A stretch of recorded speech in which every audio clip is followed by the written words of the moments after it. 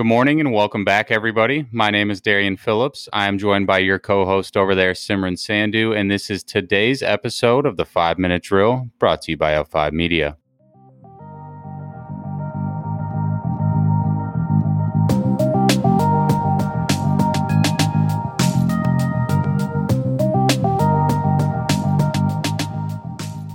Joe Biden is off and running in the presidential race, making some serious strides over the past few weeks, and now leads President Trump in a poll of 6 swing states, according to CNBC.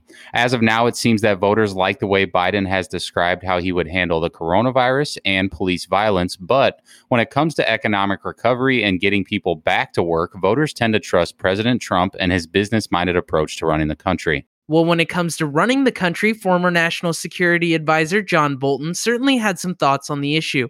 He alleged that President Trump's decision-making has consistently prioritized his re-election and his family's well-being ahead of the national interest. He also went on to refer to the president as quote-unquote stunningly uninformed and claimed that President Trump also reached out to Chinese President Xi Jinping as a potential outlet to help him get re-elected. And if we take a trip across the pond and check up on the EU, we'll see that the bloc is looking to become more autonomous by minimizing both China and the US's influence over the region's economy. According to the Wall Street Journal, the EU's executive body released a proposal that aims to prevent foreign companies that have received significant grants, loans, tax credits, or other forms of state aid from acquiring European companies or competing with them for certain contracts inside the EU. Along those lines, Treasury Secretary Steven Mnuchin stated that international talks regarding taxing multinational corporations have reached an impasse, which could mean more trade disputes, especially during a time when economic uncertainty remains extremely high.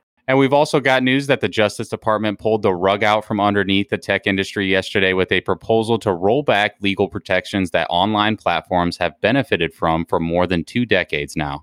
The DOJ is looking to hold tech companies more accountable with this move, listeners, by forcing them to be intentional about addressing illicit and harmful conduct on their sites. And it's about time to head over to markets. The Dow Jones and S&P 500 both ended their 3-day winning streaks as investors tried to balance concerns regarding the rising number of coronavirus infections, while also acknowledging signs that the economy is recovering. On the bright side, the Nasdaq was the odd one out and was able to extend their winning streak to 4 days as tech stocks continued to rally.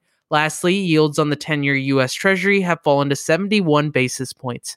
And hear me out, listeners, if your car or junk drawer is overflowing with nickels and dimes, you may be able to consider yourself a part of an elite class for the time being, as Fed Chairman Jerome Powell just announced that the organization will be addressing a short supply of coins in the U.S. right now. And it looks like Spotify is back at it again with another huge podcast deal, and this time it's with Kim Kardashian West. Kim will launch a criminal justice podcast under her exclusive deal with Spotify regarding her work with the Innocence Project, which she will co-host and produce with Lori and Saldi. Definitely well-timed by both Kim K and Spotify on this one. I think right now a lot of people are not only eager to learn more about racial injustice, but are actively looking for ways that they can help tackle and overcome these issues. Now, that said, the battle for equality is far from over, but we are starting to see a greater sense of accountability from our justice systems.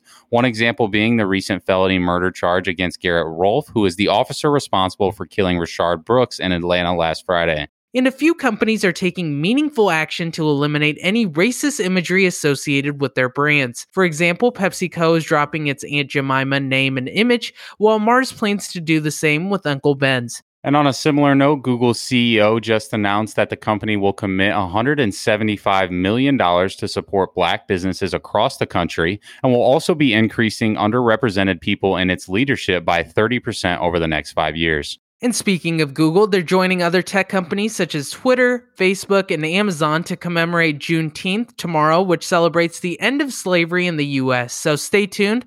But as we switch gears here, we do have a special episode tomorrow with IU Health's Executive Vice President and Chief Nurse Executive Jason Gilbert, and I promise you, this is one that you do not want to miss. Thank you, everyone, and we look forward to catching you bright and early Friday morning as we continue our journey to redefine how you experience news.